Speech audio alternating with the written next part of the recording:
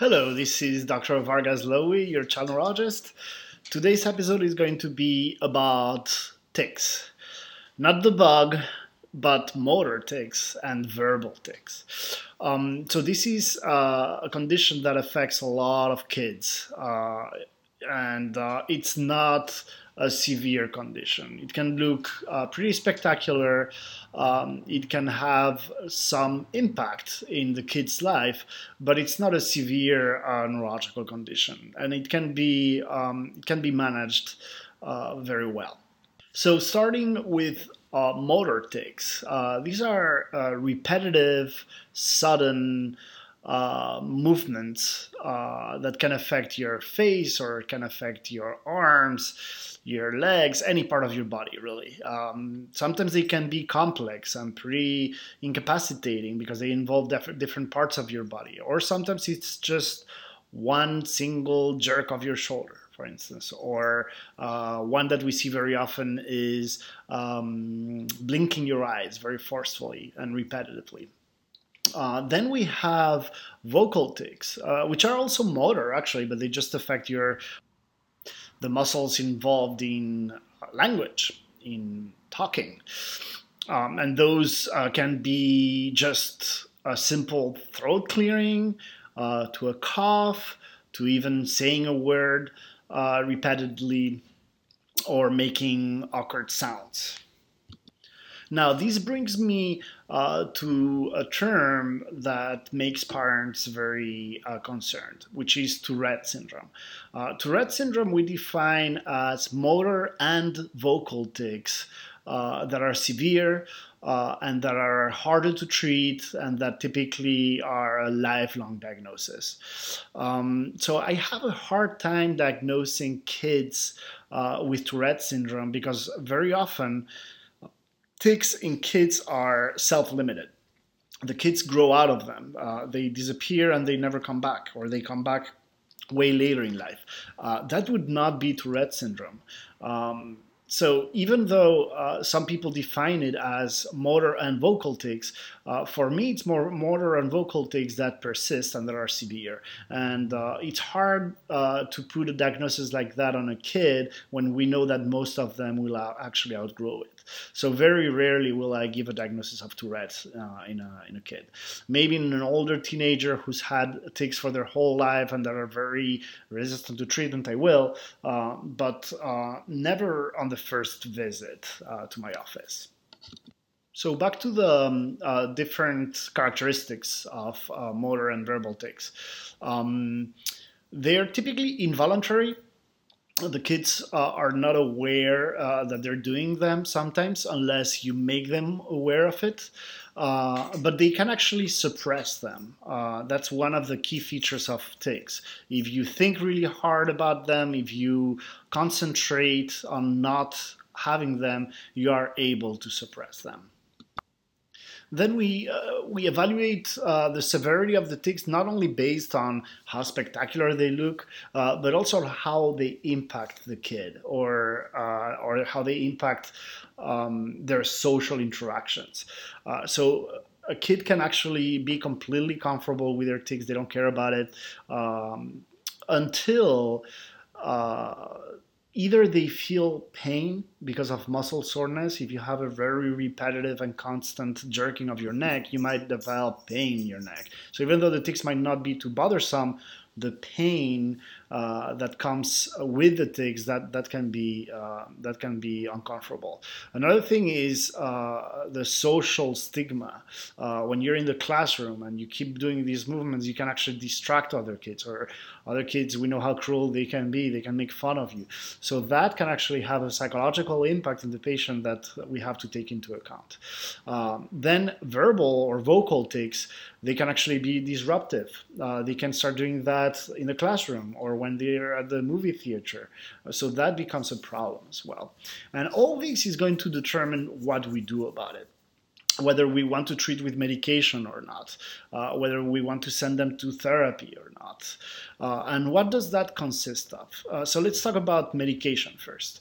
Very often when a kid comes with not very severe tics, what I do is that I explain the nature of tics to their parents. I tell them that most likely they're going to outgrow them, that they may come in phases. When you're more stressed or anxious, you might get more tics, but that we just need to live with it and understand that they're not a severe neurological condition. Then we can try to treat them with just supplements and a more natural approach. And typically, what I recommend for tics is magnesium supplements, vitamin B6 supplements, and sometimes a fish oil can be helpful as well. Very often that's enough, but I always want to combine that with some kind of therapy. And by that, I don't mean a psychotherapist and seeing a psychologist, which can actually be helpful. But there's a technique called habit reversal training that can actually be very helpful, and you can do it right from home. Habit reversal training consists of first making the kid aware very carefully about their tic. They need to be able to tell you what they feel before the tic, what does the tic consist of, and how does it feel when the tic stops. First, understanding your tic very well. Very often you're going to hear the kid saying that right before the tic they have this urge of doing the tic. They feel some kind of tickling sensation or discomfort, and that resolves after they do the tic, like squinting your eyes or moving your neck sideways or shrugging your shoulders. So that's the first step, being aware of your tic and what brings the tic. Then the second thing is coming up with some kind of substitution movement that involves the same part of your body that you're going to do in order to suppress the tic. So I'll give you the example of ocular tics, tics that affect your eyes, like a forceful blinking of your eyes, for instance. So when the kid feels that urge of blinking their eyes really hard, you have to tell them that they need to cast their eyes down a little bit and focus on a specific point of the room that's about 5-7 feet away of them, and they have to focus on that for a few seconds until that urge of having their tic goes away.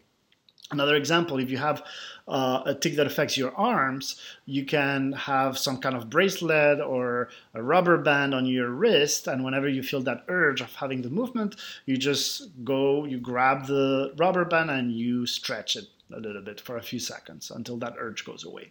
So this is something that's called training for a reason. It doesn't just happen when you start applying it.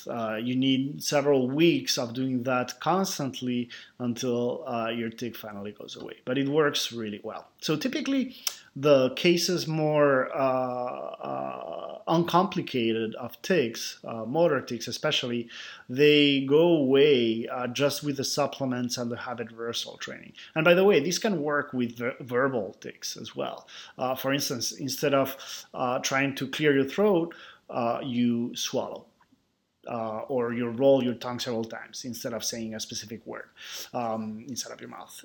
So, these are just examples of habit reversal training.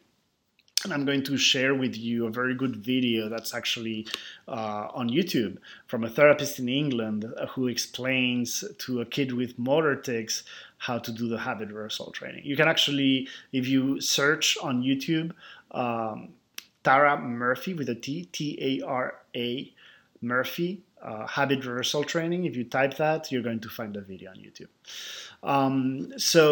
This is most of what I have to say about the therapy and supplements. But then, in some cases, it's severe enough that we're going to require to treat with medication. And the main medication that we use for children with motor and vocal tics is in the family of the alpha-2 agonists, which I mentioned for ADHD. It's the same medication that we use for ADHD that actually works for tics as well. ADHD and tics very often go hand in hand. So when that's the case, these medications are the first choice. Alpha-2 agonists are guanfacine which comes in an immediate release and an extended release form, as well as clonidine. The difference between them, as I mentioned in the ADHD chapter, is that clonidine will make you a little bit more sleepy. So we tend to use it at night. Guanfacine, typically I start with immediate release. If it works well, then I switch to the extended release version. That's the first line treatment if we require medication. Sometimes it's not enough, and we're going to have to use other options. And some people have used benzodiazepines, which I tend not to like to use too much with kids. Some people have used antipsychotics like Risperdal. That's one that, if there are concomitant psychiatric disorders, like in kids with autism, for instance, we may want to use this one, Risperdal. Then there's other treatments that are used more frequently in adults, like pimazine, but those I rarely, very rarely use with kids. So the medications typically we use when the tics are really bad, and then we can stop them when they get better. And very often the tics don't come back. So I think this is it for motor tics. It's not very complicated. The evaluation, which doesn't require any other kind of studies, meaning an EEG or imaging studies of the brain, that's going to come back completely normal. It's not very complicated. And then the treatment is fairly straightforward as well. The most important take-home message that I want to give you is that it's not a severe condition, and that most kids will outgrow it. So that's all for today. Thank you for listening. This was Dr. Vargas Lowy, your personal child neurologist.